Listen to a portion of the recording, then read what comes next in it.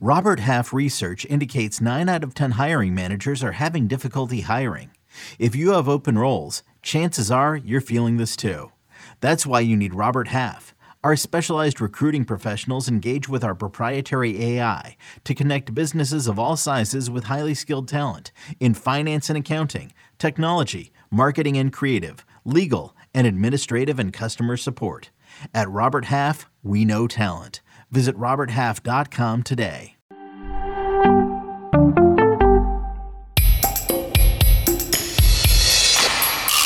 Alcantara, Soroka, you look so good in Boca. Peralta, Manoa, Back for Aaron Giolito, Castillo, Yoshida, Mosu, Carlo and Fado.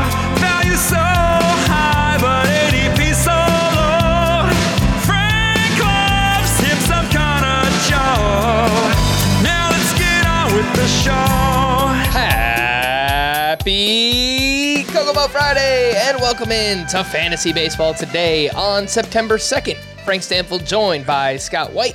Today on the show, is Spencer Strider in SP1 next year? Let's talk about it. More prospects are on the way. We've got 2-star pitchers, sleeper hitters for week 23, and much more. But let's jump in. Oh my goodness gracious!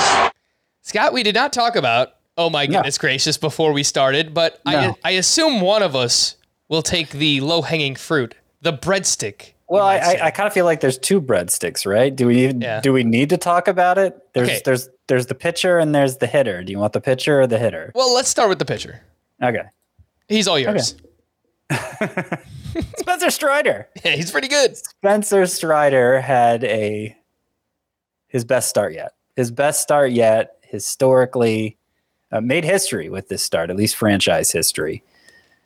A franchise with a good history of pitching, I will note. But none of those pitchers in 56, I guess this is the 57th year in Atlanta, have done what Spencer Strider did today against the Rockies, which is record 16 strikeouts.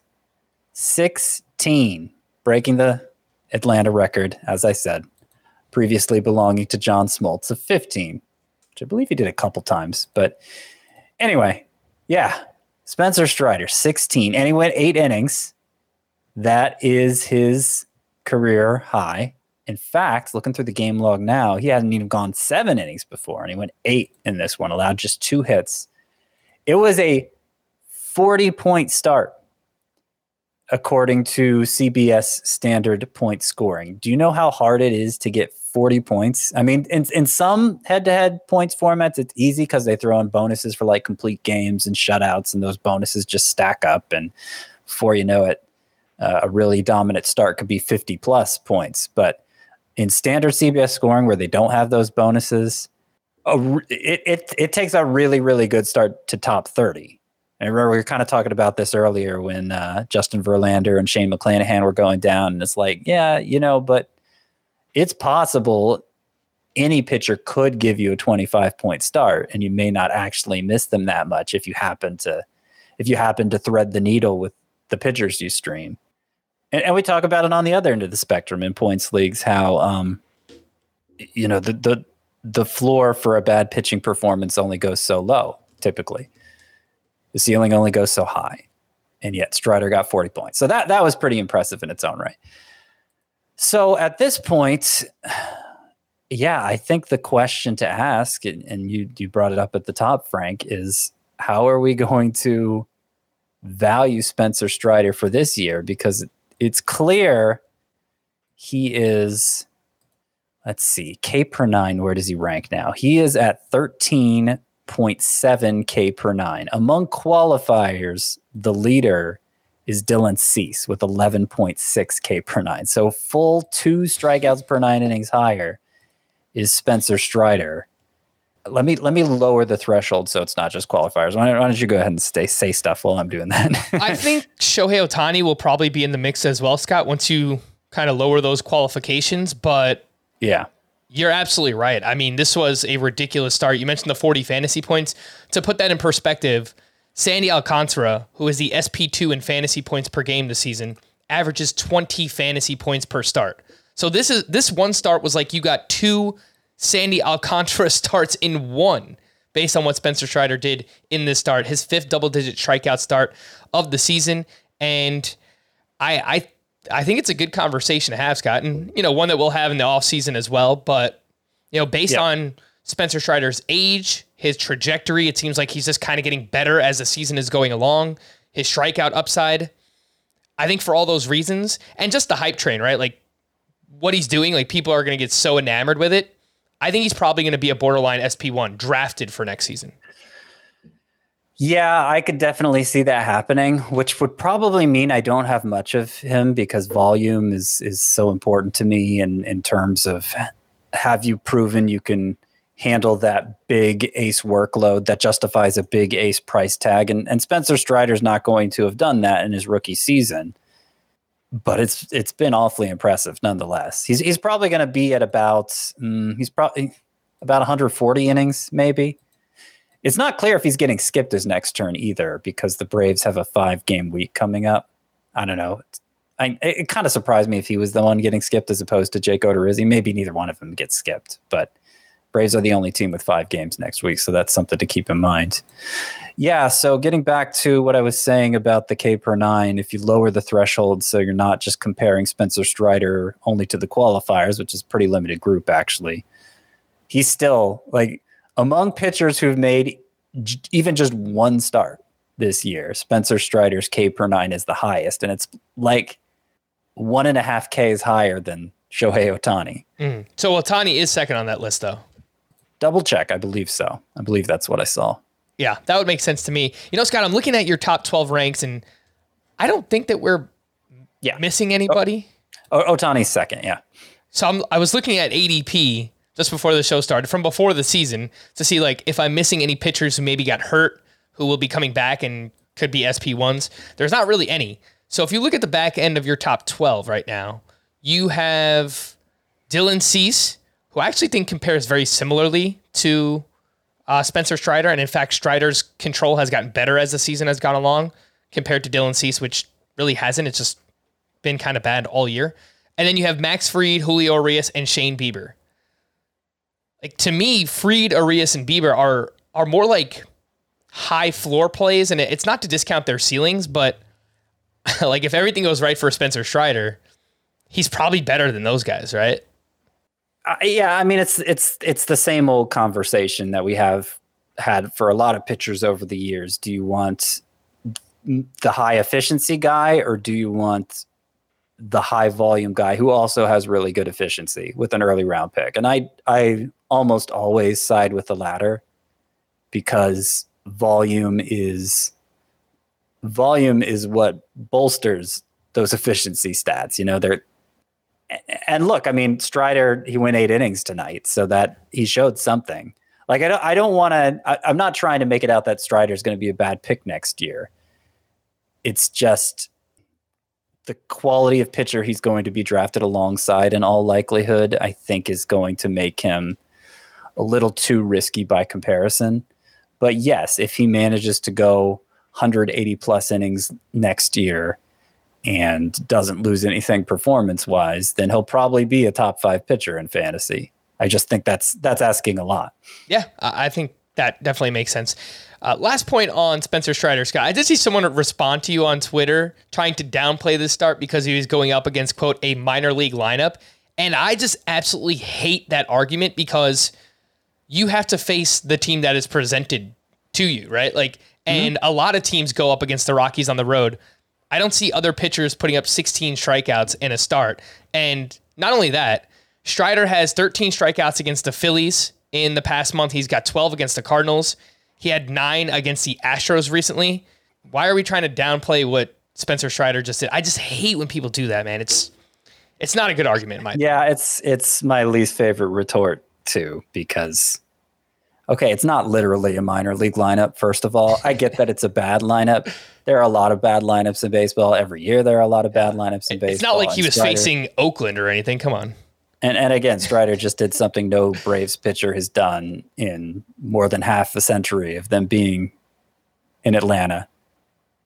Maybe before then. I just saw the stat about Atlanta. We spent 10 minutes on Spencer Strider. We probably could move on. Oh my goodness gracious. The other breadstick here is Joey Meneses of the Washington Nationals, who has another monster game. He goes 4 for 6, hit his 7th home run, a 3-run walk-off homer, and he had 5 hard hit balls in the contest. He's now batting .354 with an OPS over 1,000. He's 31% rostered. He's got 7 road games next week, Scott. We were talking beforehand. You said, the matchups aren't great. They're not terrible, but he does have that. He does have that volume. He's got 7 games next week. So if nothing else, he does have that. How are you handling Joey Meneses? First base, outfield eligibility. Is he a must add for next week? Well, I mean, probably can't call him a must add for next week necessarily. Outfield is just so bad. I feel like someone's probably starting a 3rd or 4th outfielder somewhere where they're just not that good. Yeah. So. Well, sure, but also people, particularly in 3 outfielder leagues, they have 3 great outfielders already, and there may not be a reason for them to bother with Meneses. But yeah, he's looking like one of the most attractive waiver wire pickups for it, just among hitters in general here to close out the season.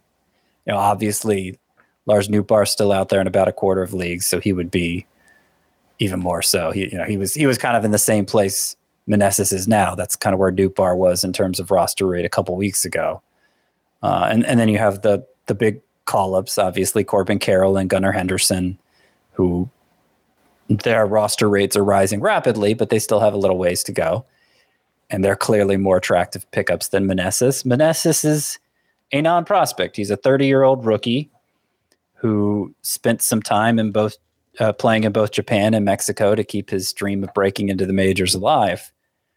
And that's generally not a profile you're going to bet on, but I'm not seeing what he's bad at. Like, there's nothing in his profile right now. Just looking at the tiny sample of major league data where I'm going to say, okay, this is clearly unsustainable. The strikeout rate is pretty low. The average exit velocity is great. The max exit velocity is great. The expected stats, they're not quite the 354 batting average that he's boasting right now. But the expected batting average and the expected slug are both high. They're both. StatCast says he should be performing well based on the kind of contact Joey Meneses has been making, and he had a pretty productive year in the minors. So, particularly when you factor in that outfield eligibility, if you need help there, what are your alternatives? Like, who else on the waiver wire right now is more interesting than him? And that's what I think. That's why I think these conversations sometimes are simpler than we make them out to be. Because, sure, I can tell you it's unlikely Joey Meneses is going to be this good for long, but who on the waiver wire can I say is going to be good for long? That's the nature of the waiver wire. There are not good players on there.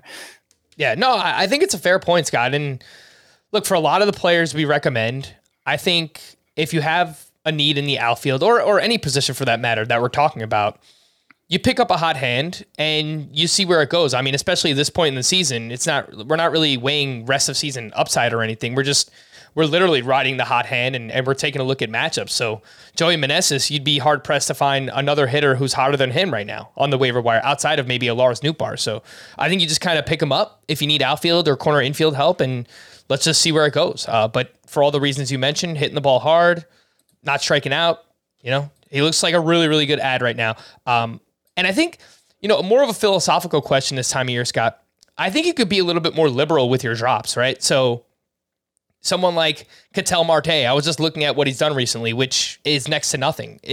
A lot of head-to-head playoff matchups are starting next week. And, if you're not comfortable starting Ketel Marte because he's not giving you much, yeah, like why wouldn't you just drop him for someone like Joey Meneses or like Whit Merrifield is still 91% rostered and he's basically sitting every other game. Like, sure, yeah, drop him for Joey Meneses. Yeah, no, I would say so. In fact, I had an article, it was a couple weeks ago, and maybe some of the information is outdated by now, but it was basically just a list of highly rostered players that I'm comfortable dropping, and it included both Ketel Marte and Whit Merrifield on it. I mean, Ketel Marte, at this point, he's batting .251. He's hit 10 home runs, 750 OPS. I mean, yeah. What are you waiting for him to do at this point? It's September. If he hasn't come around yet, I don't know that you should still be counting on it happening. Now, if a guy's just slumping who's been really good all year, okay. Like I wouldn't want to risk him falling in the wrong hands and you missing out on the resurgence. That's very likely because every player goes through ups and downs over the course of the season. But like Ketel Marte, particularly in the context of an environment change in terms of how hitters on the whole perform, like the fact that he hasn't really gotten anything going all year, I'm not going to bet on him doing it now, Yeah, you read off his stat line, Scott. I was like, is that Ketel Marte or Kyle Farmer?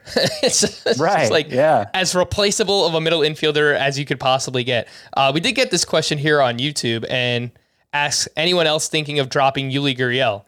I mean, that's another one. If you're weighing Yuli Gurriel versus Joey Meneses, sure, no doubt about it. Like, take the shot on Meneses and let's see where it goes. Also, we got another YouTube comment calling him Joey Two Hits, which I'm all in favor for. Last year we had Frank Schwindel down the stretch, just mashing hit after hit.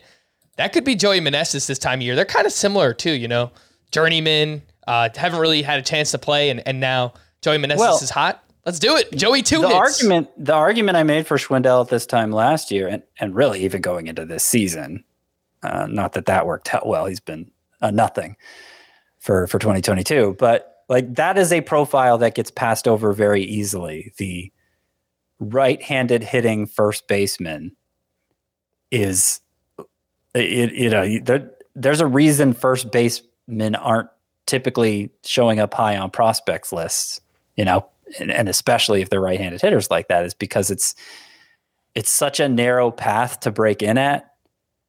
And, the majority of the pitchers you're facing are right-handed. So all the left-handers are going to get preferential treatment over you. There's nowhere else you can play on the diamond. So even as a bench spot, like you're going to use up a bench spot on a guy like that just to help him break in? Probably not. So you can understand why somebody like Joey Meneses got passed over, even if there may be talent there.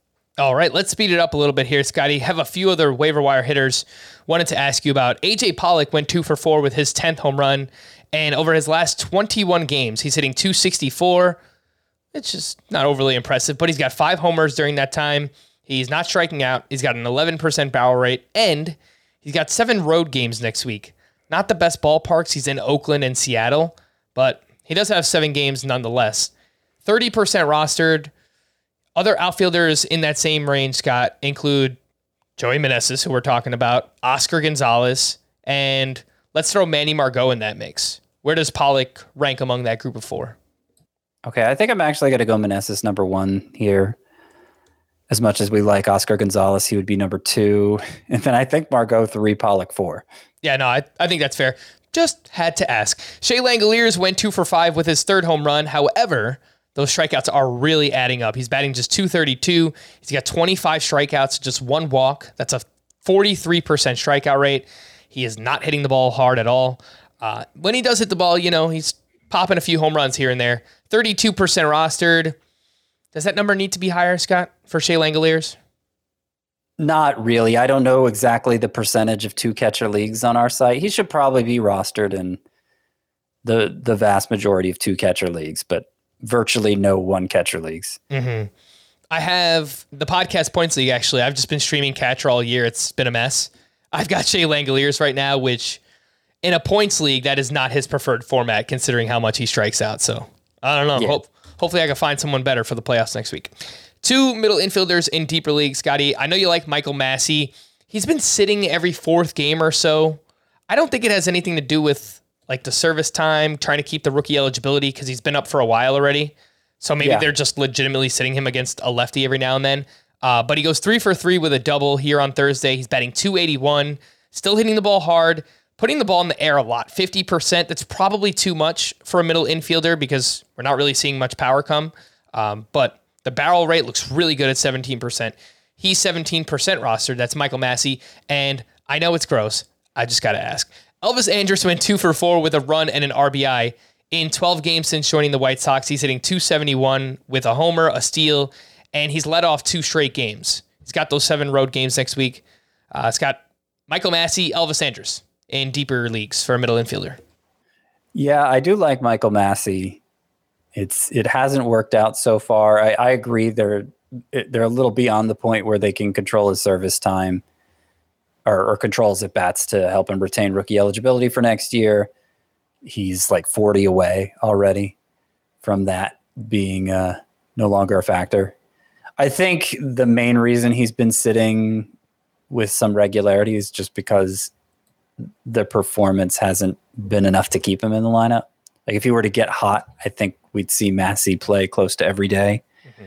And going 3 for 3, I mean, that's a nice start. But you mentioned the lack of home runs. I think that may change.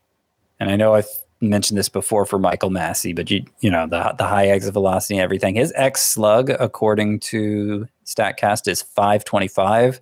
His actual slug is only 404. Wow.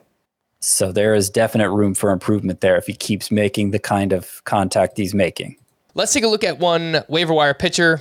Not much action going here on Thursday. Kyle Bradish, really strong start once again at the Cleveland Guardians. He goes 7 shutout, 2 hits, 3 walks, 5 strikeouts in this one, only 9 swinging strikes, but he has now thrown 15 scoreless innings over his last 2 starts, and the overall numbers, Scott, still don't look great. I know we've talked about Bradish, and he has a little bit of intrigue. He's 9% rostered. Looks like he might line up for 2 starts. You could tell me if I'm wrong on that, but CBS has him going up against the Blue Jays and the Red Sox, which I don't really love. Yeah, I believe he is not actually in line for 2 starts. Because I think CBS is confused because there's a doubleheader for the Orioles Monday. So that's often a point of confusion. I just have Jordan Lyles here going twice for the Orioles. And Bradish, even though he's coming off back-to-back scoreless starts here, remember the first of those starts, he threw his slider 51% of the time. And, okay, maybe he's figured something out here. That slider use was back down to 35% in this one. So he didn't stick with it. And 5 strikeouts in 7 innings, that's nothing to be impressed with. I would not be that eager to pick up Kyle Bradish. Yeah, I mean, I think if there's anything we've learned this week, you probably should play it a little bit safe when it comes to streaming certain starting pitchers. And we saw that with Eduardo Rodriguez on Thursday as well, because he was up against the Seattle Mariners, which typically is not a terrible matchup, but he gave up 6 runs over 4 innings pitched. 5 of them were earned. All right, whoop-de-doo. Doesn't matter. Scott, we got another one where we just kind of got duped. I don't think that we were over the moon for Eduardo Rodriguez, but he was definitely he was my 10th sleeper pitcher for this week because I had 10 sleeper pitcher spots to fill. And I do think I said something like that. So I'm not totally taking the blame for this one. But yeah, the most discouraging sign, I think, for Eduardo Rodriguez coming back from that long absence, which started out as an injury, but then became more for personal reasons. His swinging strike rate across these 3 starts is 4%. It is really hard. That's terrible. To have a swinging strike rate of 4%. It's actually a little below 4%. I'm rounding up. So, yeah, it would take a really favorable matchup for me to recommend him. However, begrudgingly, again. It looks like he's at the Angels next week, so I would. I don't have him among my. Is he against the Angels? I don't. You tell me. Yeah, he is against the Angels. But the thing is, I'm a little bit more weary of the Angels matchup now that Trout is back. Otani's been hitting well, so I don't think they're still an okay matchup, but it's not nearly as good as it was, 2 or 3 weeks ago. Right. Yeah. No, I wouldn't. I had a really hard time filling out my 10 sleeper pitchers list for this upcoming week, but I did not include Eduardo Rodriguez on it. All right, let's go to one other pitcher here. Clayton Kershaw made his return. He was at the New York Mets, and he had a pretty rough first inning, but then really settled down. Wound up going 5 innings, 1 hit, 1 run allowed, 3 walks with 6 strikeouts, 13 swinging strikes on 74 pitches, which is a great swinging strike rate, frankly, against a pretty good Mets lineup. And he had 8 of those on the slider. The pitch mix looked fine. The velocity looked fine. And whenever Kershaw has pitched this year, Scott, he's still been really good. 2.59 ERA, over a strikeout per inning, just 18 walks and 16 starts. The question is, are you okay starting him next week at home against the San Francisco Giants? Yeah. Okay. Yeah, I'm okay with that. I know someone emailed in recently and said, stop calling the Giants a tough matchup. It actually was a Giants fan. He's like, I've been watching them all year. He's like, maybe they started off well, but they've really slowed down, which is fair. Over the last 14 days, their weighted on base average is 28th in Major League Baseball. So I don't think we should be too worried about the Giants matchup moving forward. Get Clayton Kershaw back in your lineups. Scott, we have a bunch more prospects on the way, and we will start with, of course, the Yankees. I don't know what to expect, but we'll talk about it. Oswald Peraza. That's going to be real fun for broadcasters. They have an Oswald and an Oswaldo now on the team between Peraza and Cabrera, so that should be fun. But Peraza was a much higher rated prospect. He's top 75, top 70-ish prospect overall in Major League Baseball. And this season in the minors was hitting .259 with 19 homers, 33 steals, a .777 OPS. And I know he got off to a terrible start, Scott, the first 2 months. But since the start of June, he's batting something like 300. I think even over 300. So 13% rostered, 7 home games next week for Oswald Peraza. How are you handling his promotion? All right, so I'll give you an exact stat line here. Okay. Since June 25th. Oh, you know what? He actually had kind of a little mini slump at the end of his stint at AAA. So that brought the numbers down a bit. But still, since June 25th, the span of 45 games, Oswald Peraza is batting .299 with 11 homers, 18 steals, and a .908 OPS. Again, that's in 45 games. So you project that over 150 games, that's 30 homer, 50 steal pace, something like that. Yeah. So yeah, he's had a really good half season at AAA, and he's not they have an even higher end shortstop prospect in their system, Anthony Volpe. So he's like a more disciplined hitter than Oswald Peraza, I would say, among other things. But Peraza shows potential, and given the gripes Yankees fans have had with Isaiah Kiner-Falefa this year, I imagine we're going to see a lot of Peraza. I doubt they'll play him so I doubt they'll be willing to let him lose his rookie eligibility. So as we've said for Corbin Carroll and Gunnar Henderson yesterday, that's going to mean sitting occasionally, no matter how well he performs. But that power speed combo at a middle infield spot is enticing, and he needs to be picked up at least in all roto leagues. I would say in any league where you need help at shortstop. Mm-hmm.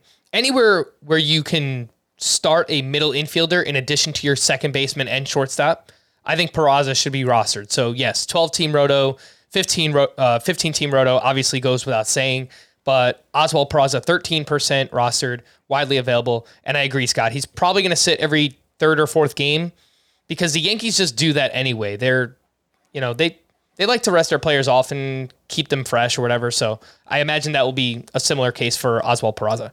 You mentioned Anthony Volpe. Doesn't affect this season, but he was actually promoted to AAA to replace Oswald Peraza there. Just a name to remember for next year. He'll probably be a midseason call-up, June, July, maybe something like that. If he's awesome, maybe even sooner. Spencer Steer is another name, Scott, coming up on Friday for the Cincinnati Reds, and he came over in the Tyler Mahle trade. I believe that's the one it was. Yes. So this season in the minors, a little bit of a different prospect than Peraza. .274 batting average, bigger pop, 23 home runs on the season, .879 OPS. He's 3% rostered. What do you think about Steer, and who would you rather have, him or Peraza? So Steer's going to start out with second base eligibility, which is a little more useful. And Trent Rosencrantz, who is one of the Reds beat writers, I believe, for The Athletic, he told me over Twitter that he thought Spencer Steer was going to play every day. He might pick up eligibility at third base. That's where they have the clearest need. They've been starting Kyle Farmer there. So maybe that, maybe Ketel Marte still is a better option than Kyle Farmer because of that. I would say the power production, and Steer's been one of the pop-up prospects this year. Nobody thought much of him prior to this year. The numbers certainly stand out, but the home run output might be a little misleading. He's a little. I know this is a convenient comparison because they're in the same organization now, but Steer kind of reminds me of Jonathan India, where he has some pretty good on base skills. He's versatile on the infield. And he manages to maximize his middling power by pulling the ball in the air well. And so hopefully he can continue to do that. Obviously, he's going to the most homer-friendly park in the majors. That helps his chances. I would say he's less of a priority than Oswald Peraza. He's just not the same caliber of prospect, but he's definitely somebody to keep an eye on. All right. And that's Spencer Steer again. Esteury Ruiz was called up by the Brewers on Thursday. He's an outfield prospect. He's the one that stole all the bases in the minors this season, but he didn't start in the game, so I just don't think he's going to play much for the Brewers. The other name, Grayson Rodriguez, made his first rehab start at High A. He's been out since June with a lat injury. He only recorded 4 outs. He gave up a hit, 2 walks, and a strikeout. Just a name to throw on your scout team for now. Maybe if he builds up, he can make 2 or 3 starts towards the end of the season, especially if the Orioles need the help. So we'll pay attention to him. Ken Waldichuk made his debut, Scotty, and he did flash that strikeout upside, but the control was definitely an issue. He went 4 2/3, 1 run allowed, 4 walks to 6 strikeouts. He had 15 swinging strikes, and he distributed those swinging strikes pretty evenly. I like that. 7 on the fastball, 5 on the changeup, 3 on the slider, and he's 20% rostered, widely available. The problem for next week, he's at home against the Atlanta Braves. Right. So you can't use him yet, but if he performs well against the Braves, that's going to make him a really interesting option over what at that point I guess would be the final 3 weeks of the season. And lastly, we spoke about him yesterday. Awesome debut. Gunnar Henderson. How does he follow up the home run? He goes 1 for 4 with his first steal. So flashing power and speed in his first 2 games. He's up to 57% rostered. But if he's available, I think you probably want to get Gunnar Henderson on your team, especially based on what he did in these first 2 games. Also notable, he started at shortstop this time instead of third base. So Jorge Mateo was actually out of the lineup, which we wouldn't want to see become the norm.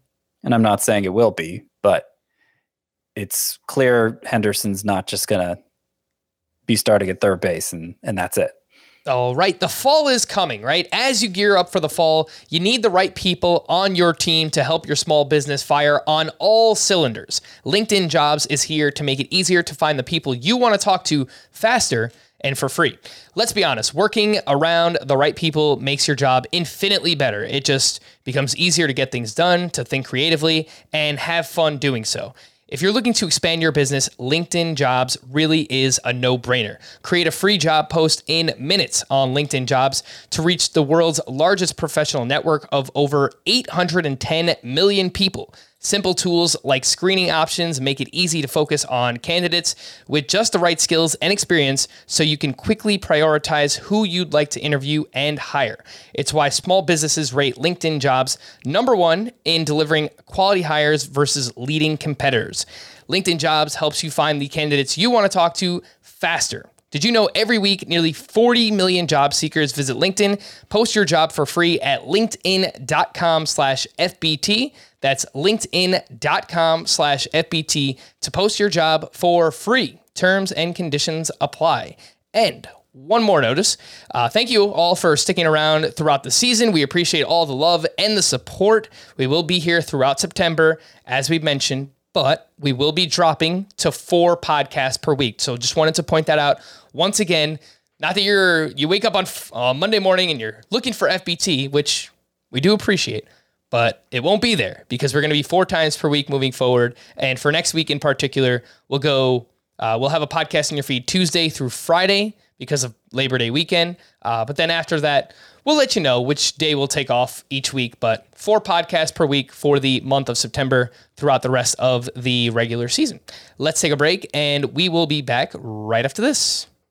When you need mealtime inspiration, it's worth shopping Kroger, where you'll find over 30,000 mouth-watering choices that excite your inner foodie. And no matter what tasty choice you make, you'll enjoy our everyday low prices, plus extra ways to save, like digital coupons worth over $600 each week. You can also save up to $1 off per gallon at the pump with fuel points. More savings and more inspiring flavors make shopping Kroger worth it every time. Kroger, fresh for everyone. Fuel restrictions apply. The news and notes. We don't have much going on, but we do have some stuff to tell you. Tony Gonsolin's forearm strain isn't progressing as quickly as the Dodgers hoped. He'll go for an MRI on Friday, and it appears that probably wasn't a phantom IL stint. So rough timing, lots of injuries, and hopefully we can help you get through it with our Week 23 sleepers coming up soon. Christian Yelich left Thursday's game with neck discomfort. Anthony Rizzo could miss the entire weekend series with that back injury. Believe he's going to see a specialist, and I guess he'll get some kind of further diagnosis based on whatever they tell him. But it's been a rough go. In the past couple of months, he's missed a good amount of time with this back injury. That is Anthony Rizzo. Luis Robert left the White Sox and flew home to witness the birth of his child. He has missed the previous 5 games due to a sore left wrist. Eloy Jimenez left Thursday's game due to right leg soreness. This is the 3rd time in 7 days that he's dealt with a leg issue. And, Scott, with everything on the line, I think it would be pretty hard to trust Eloy Jimenez just in a weekly lineup league, right? I mean, he's been in and out of the lineup. I think he's been pretty good when he's played. Probably want to see more power from him, but I don't think he's right. I mean, this leg issue has been an issue for a while now, so I don't know. I don't think I would trust him if I play in a weekly lineup league. Well, he's been in the lineup a lot lately. Missed game here and there, I guess. I don't know. I mean, in 3 outfielder leagues, I would say he's less than must start. But in 5 outfielder leagues, you probably still have to start him. And even in 3 outfielder leagues, you'd at least have to weigh your options. Carlos Carrasco will return on Sunday to start against the Nationals. And what does that mean for David Peterson? He probably will go bye-bye, but at least David Peterson will get to start on Friday against the Nationals. So if you started him in weekly lineup leagues, it looks like you will get at least 1 start out of him, which is good news, obviously. Nathan Eovaldi threw recently, but isn't progressing as quickly as the team had hoped. Tanner Houck was shut down from throwing on Thursday, and manager Alex Cora isn't sure that Houck will return by the end of this season. So that sounds like it's still going to be Garrett Whitlock, and they've been mixing in Matt Barnes. So yeah, Matt Barnes, John Schreiber's gotten a save now and then. It's one of the messier bullpen situations. I would say Jimmy Herget, who we talked about yesterday for the Angels. Like, I would prefer him over what's going on in the Red Sox bullpen if I'm looking for saves specifically.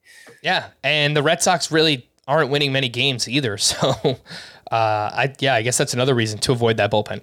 The Mets announced that their catcher prospect, Francisco Alvarez, has been diagnosed with a loose body in his right ankle, but won't need surgery to address it. So, some good news there.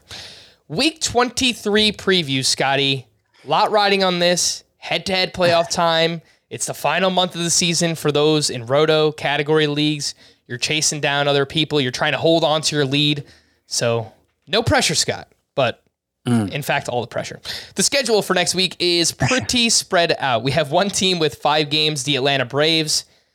I was looking at their team, Scott. I mean, even though there's only 5 games, I don't really see who you can bench, right? Because all of their hitters are pretty awesome. So I think I just leave my Braves in. Yeah, I think so.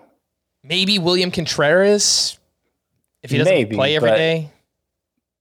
Yeah, are you going to pick up a second catcher and start him over William Contreras in a 1-catcher league? And if it's a 2-catcher league, obviously you want to be sitting William Contreras. So I just think, if you're in a position to start somebody like Robbie Grossman or Eddie Rosario, which is a pretty bad position to be in, then sit them. But the rest of the lineup, I think must start.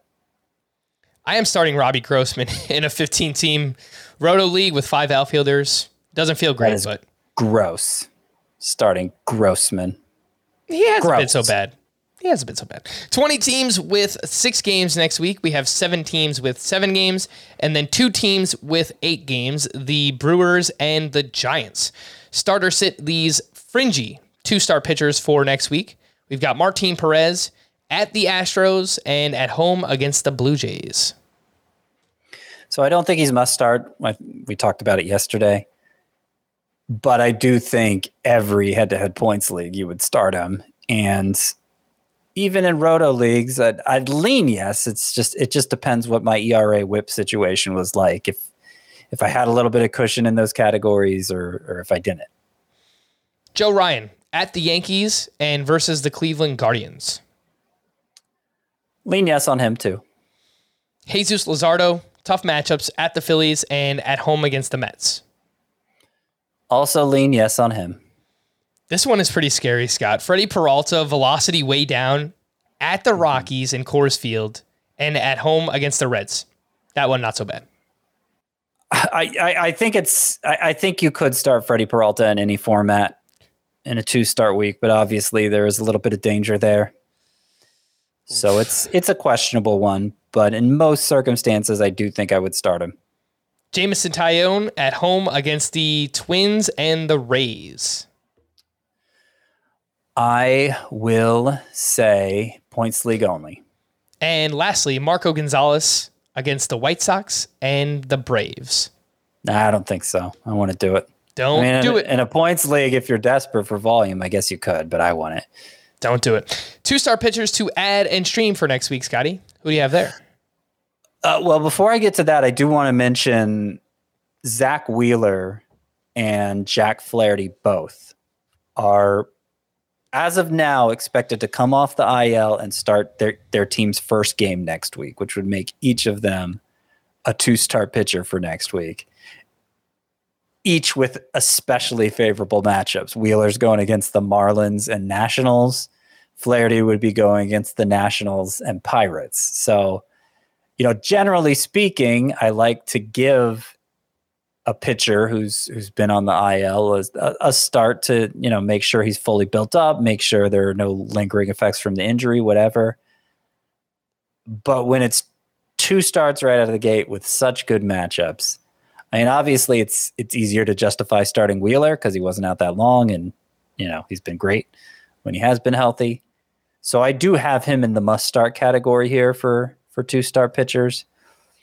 But Flaherty, I really didn't want to start Flaherty fresh off the IL, but it's going to be hard to resist that going against the Nationals and Pirates, as I said. And if there is one reason for reassurance with him, it's that he looked really good on his minor league rehab assignment. His most recent start at AA, he struck out 9 over 6 2/3 innings, did allow 3 earned runs, but still, it was 23 swinging strikes. He looked more like the Jack Flaherty we remember than the guy who had those 3 short starts back in June, I believe it was. So anyway, want to point that out. Okay. Johnny Cueto's going against the Mariners and A's this week. He's right at 80% rostered, so not that available, but maybe available in your league, particularly if you play somewhere other than CBS. And he's coming off a good start Thursday. I know he had that disastrous start last time out, 7 earned runs, but those have been few and far between. ERA still below 3 for Johnny Cueto. Got to start him with those 2 matchups. Patrick Sandoval, we talked about him after his great start Wednesday against the Yankees. His next start is against the Tigers. This is just a 1-star pitcher. You want just the 2-star guys, right? Yes. Okay. We'll get to Patrick Sandoval in a minute. Oh, we will. Justin Steele is a 2-star pitcher, provided he's healthy. He left his last start with, I believe, a hip issue, but he's supposed to throw a bullpen over the weekend, and if it checks out, he'll go Tuesday and line up against the Reds and the Giants. Jose Quintana has those same great matchups Flaherty does, Nationals and Pirates, so even though he's been not so great lately, I think he qualifies as a sleeper pitcher. And I don't love this one, but again, I got to come up with 10 names here. Michael Wacha. He's been okay recently. He gets the Rays and Orioles, which are two pretty good matchups, especially since that Orioles matchup is at Baltimore. So I would probably only do that in points leagues. And obviously just if I had a needed starting pitcher. But you could do worse than Michael Wacha. I kind of like the Wacha call, Scotty. I know he's up there in terms of roster rate, 79%, but since he's come off the IL, what he's doing looks a little more sustainable. Swinging strike rate is up. Numbers look good. Keeping the walks down. I like it. And the matchups aren't terrible. At Tampa Bay, at Baltimore. So I can get behind that. Johnny Cueto, by the way, on Yahoo is only 59% rostered. So if you do need a two-star pitcher over there, he is widely available. Which two-star pitchers should you stay away from next week? Well, we already talked about some of the fringy two-star pitchers, but these are the ones, all right, you're chasing volume. You could just talk yourself into it. Let me get this guy in my lineup. Fortune favors the brave. Let's not do it. Let's not chance this here with playoffs on the line, Scotty. I'm a lot more scared of Freddie Peralta than you are. I know the results have been there, but the underlying numbers look really bad since coming off the IL. This velocity being down, a start in Coors Field. I think it's a points league only thing. So, man, unless you're really desperate and you're just like chasing wins, and I can't even say strikeouts because he's not getting that many strikeouts. That's probably the only way I would play him in Roto, but I would try and stay away. Is there a name that stands out to you? Fortune favors the brave. So you're saying a guy who is 94% rostered is your fortune favors the brave pick? I'm scared. I'm trying to play it safe, Scott. Everything on the line, playoffs on the line, ratios on the line. I think you're perverting the whole fortune. Brave favors the brave. I am telling people to bench Freddie Peralta. That is what I'm telling you to do. Fortune favors the brave is supposed to be somebody you're dragged kicking and screaming into recommending. Not somebody who is like somebody who's barely rostered, who, if you squint hard enough, you could maybe see it working out okay. Not somebody who's universally rostered, who you're telling people to sit. That is, we've mentioned pitchers before in that same vein, Scott. I feel like Giolito has been a fortune favors the brave two-star pitcher before. Right, but we're like, you shouldn't do it. You probably shouldn't do it. You're just saying you shouldn't do Freddie Peralta. All right. Anyway, do you want to give you another name, Scott? It doesn't fit the mold of the fortune favors the brave two-star pitcher. Okay. I mean, there's not really many great names on the list, honestly. Yeah, no, there's not. All right, who do you got? I'll let you go first. Oh, I thought you had somebody. No, I mean, okay, Alex Wood. Yeah, Dodgers Cubs. He was the one I was looking at too. So yeah. That one really bad matchup, and he hasn't pitched that well lately, but he does have those interesting underlying numbers. Don't do it, but you could do it. Yeah. I think Marco Gonzalez is kind of in a similar boat there. Like, you don't want to do it. You really shouldn't do it. And especially against the White Sox, like, they don't hit well, but they do hit well against lefties. And the Braves crush lefties too. So Marco Gonzalez, just don't do it. Single start streamer, Scott, you already mentioned one. You've got Patrick Sandoval going up against the Tigers. And it looks like, I can't believe you're doing this. There's 4 other names on the list, Scott. And one of them, you might get some pushback for. Oh, well. I understand. So, yeah, I mentioned Sandoval. Ross Stripling is another one-start streamer. He's at Texas. The Rangers have become a pretty good offense, so that's not an especially favorable matchup, but Stripling's been reliable of late. And, again, I have to come up with 10 names here, and that's why Matt Manning is also on this list. No, you can't do it. I didn't want to do it. But I tried to find other options, but he is at Kansas City. I believe his upcoming start Kansas City. His bad start wasn't Kansas City, right? No, his bad start was against the Mariners. Okay, so he has a start coming up this weekend against Kansas City, and then the following start will also be against the Royals. So if his start goes well over the weekend, then maybe you can feel a little more confident about recommending him here. But yeah, I don't feel great about it.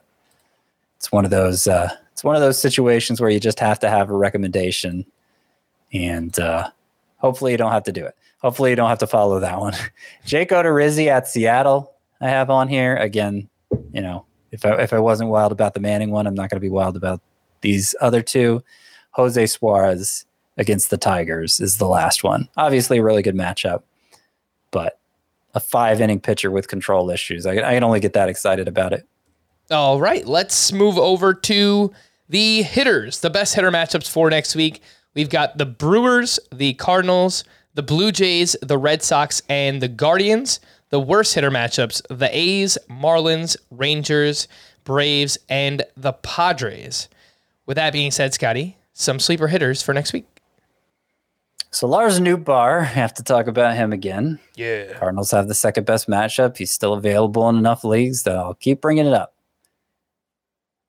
You know, I'd probably want to start him regardless of what the matchups are at this point, but it helps that the Cardinals have good ones.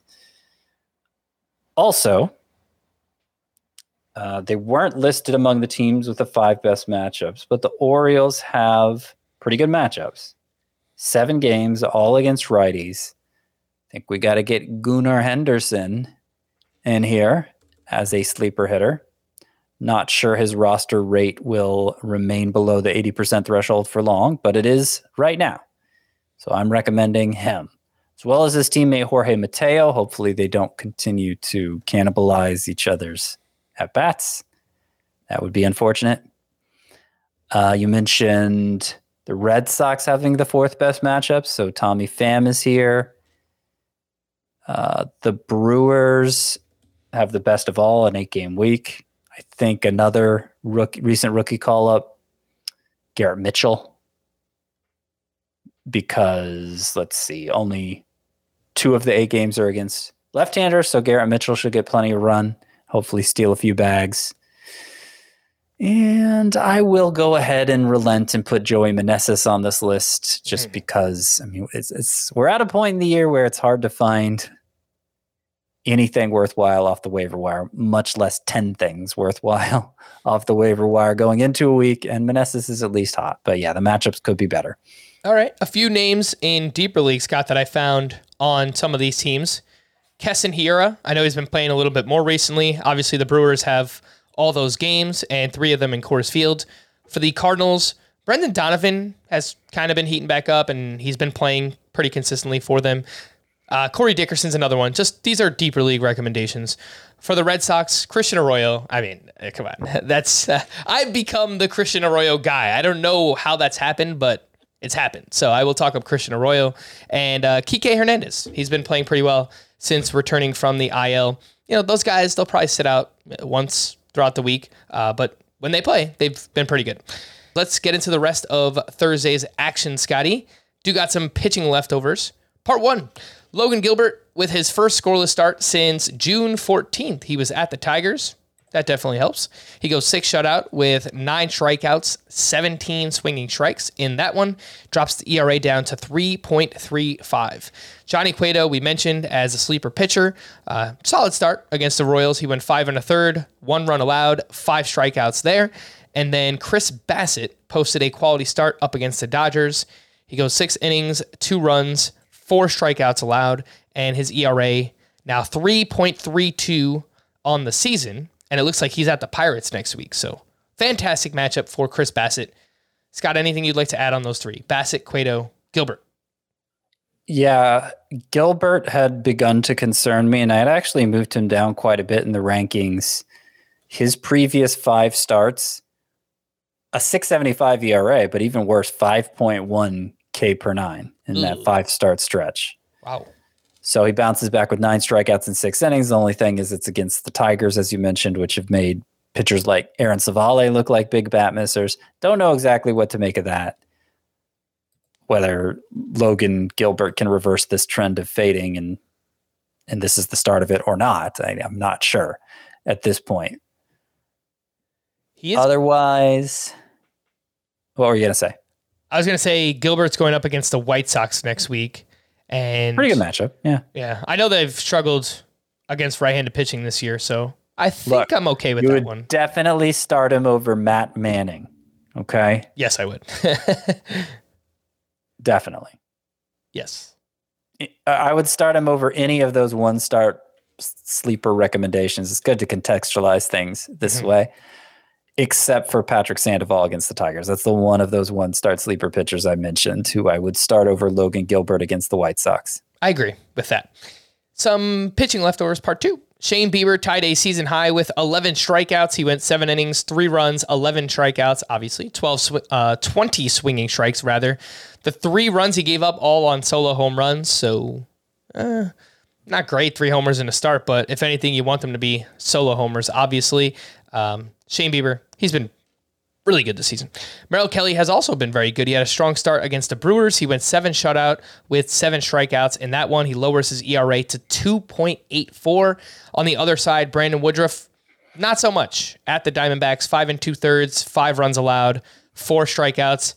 Those pesky Diamondbacks, man, they're hitting everybody, not named Bailey Falter, apparently, which can't really explain that, but baseball. They are some sneaky snakes. Indeed they are. Anything, Scott, on Woodruff, Kelly, Bieber? No, not really. Some hitting leftovers. Julio Rodriguez went 1 for 3 with his 22nd home run.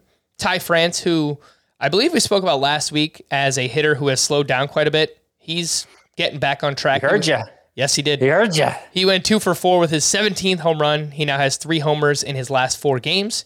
Justin Turner went 2 for 2 with a walk, an RBI, and a run scored. And since returning from the IL, 19 games, he's batting .333 with 1 homer, 13 RBI, 2 steals, which you shouldn't really expect. He's hitting the ball hard, but just not any power, Scott. So I don't know. And I will mention Miguel Vargas was back on the Major League roster beginning Thursday, and he was not in the lineup. And I think Justin Turner's turnaround has something to do with it. Might be right. Francisco Lindor went 2 for 4 with his 15th steal. Those 3 solo homers for the Orioles went to Cedric Mullins, his 12th, Anthony Santander, his 24th, and Ryan Mountcastle, his 19th. Adolis Garcia went 1 for 4 with his 22nd home run, a 3-run shot. Alex Verdugo went 3 for 4 with his 8th home run. Scott, we have not talked about Verdugo all season long. That's probably because he hasn't really done much. He's flown under the radar.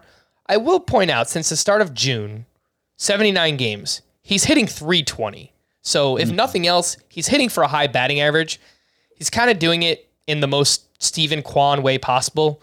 Only 5 homers during that time, 43 runs, 38 RBI. That's a 9-homer, 81-run, 72 RBI pace over 150 games. So, like, the batting average is good. He's hitting a lot of doubles, but just not really much aside from that.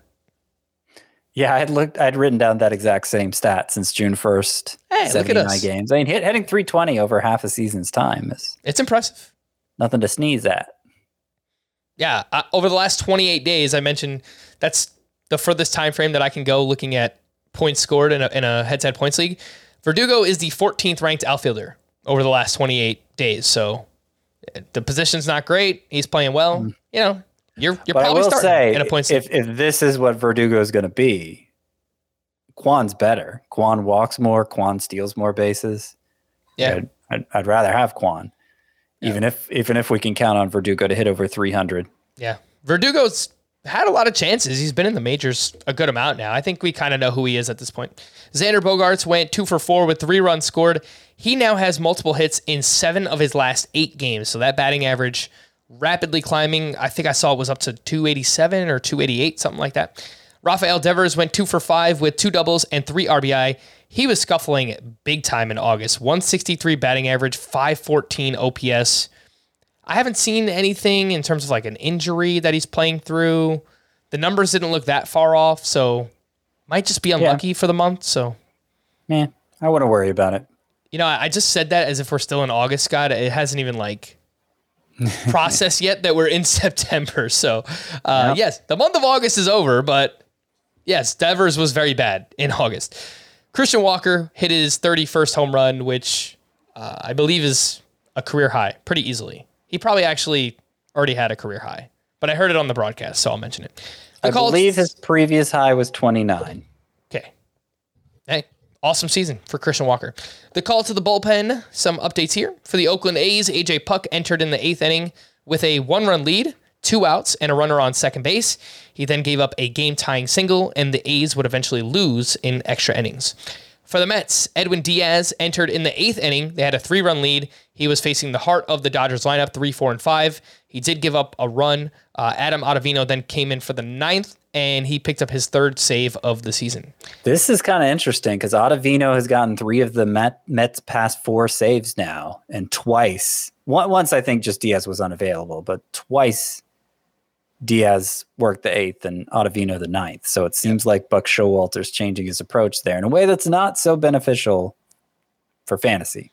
It's almost like Buck Showalter is approaching these games already as if it's the postseason, right? Like he's just putting in his best reliever when he needs him most, which we've seen from other teams. But I mean, Edwin Diaz is such a lockdown closer. We just wouldn't imagine him being used in that way. But yeah, these games mean a lot. I mean, the Braves are right on the Mets' heels. So I want to say just prior to his ousting in Baltimore, Buck Showalter made a high-profile mistake with his closer, Zach Britton, not using him in a crucial spot in a playoff game. Yeah. So maybe he's still haunted by that. I don't know. Yeah, no, I remember it very vividly. I think they went into extra innings and he just never used Britton. He was waiting until they got the lead and then they just never got it. So it wouldn't surprise me if he's kind of learned from that. For the Orioles, Felix Bautista walked 1 but struck out 2 for his 11th save. For the Rangers, a real rough night for Jonathan Hernandez. He entered with a 3-run lead. He recorded just 1 out. He gave up 4 runs on 4 hits and 3 walks. He took the loss. And if you play in a CBS points league and you have Jonathan Hernandez, minus 14.5 fantasy points on the night. Yikes. Not great, Bob. For the Braves, Kenley Jansen tossed a clean 9th for his 31st save. Streamers, Scott. Playoff matchups. People need help. And I know you hate this segment, but we need to help them. So let's talk it out. Yeah, I hate this segment because I wonder if it actually does more harm than good, but that's fine. Look, some of the questions that people ask me on Twitter, I'm desperate. I need to stream this person. Yeah. I mean, it's a lot of the names that we talk about. Are you desperate though? Yeah, we'll see. Let's do it. Friday, we've got, I'm not even going to say Kyle Freeland. Don't play him. JP Sears at the Orioles, Dean Kramer versus the A's, Daniel Lynch at the Tigers, Domingo Germán at the Rays, and David Peterson versus the Nationals. I like Peterson against the Nationals. If you're really stretching it, Kramer against the A's and Lynch against the Tigers are doable. Mm-hmm. And I would rank them in that order: Peterson, Kramer, Lynch. On Saturday, we've got Brian Bayo versus the Rangers, Nick Lodolo versus the Rockies, Austin Voth versus the A's, Drew Smyly at the Cardinals, Aaron Savali versus the Mariners, and Jake Odorizzi versus the Marlins. I think Odorizzi's my favorite here just because of supporting cast. Well, not just because of that. Also, the Marlins are awful. Austin Voth against the A's is okay. And, well, Nick Lodolo against the Rockies. You know what?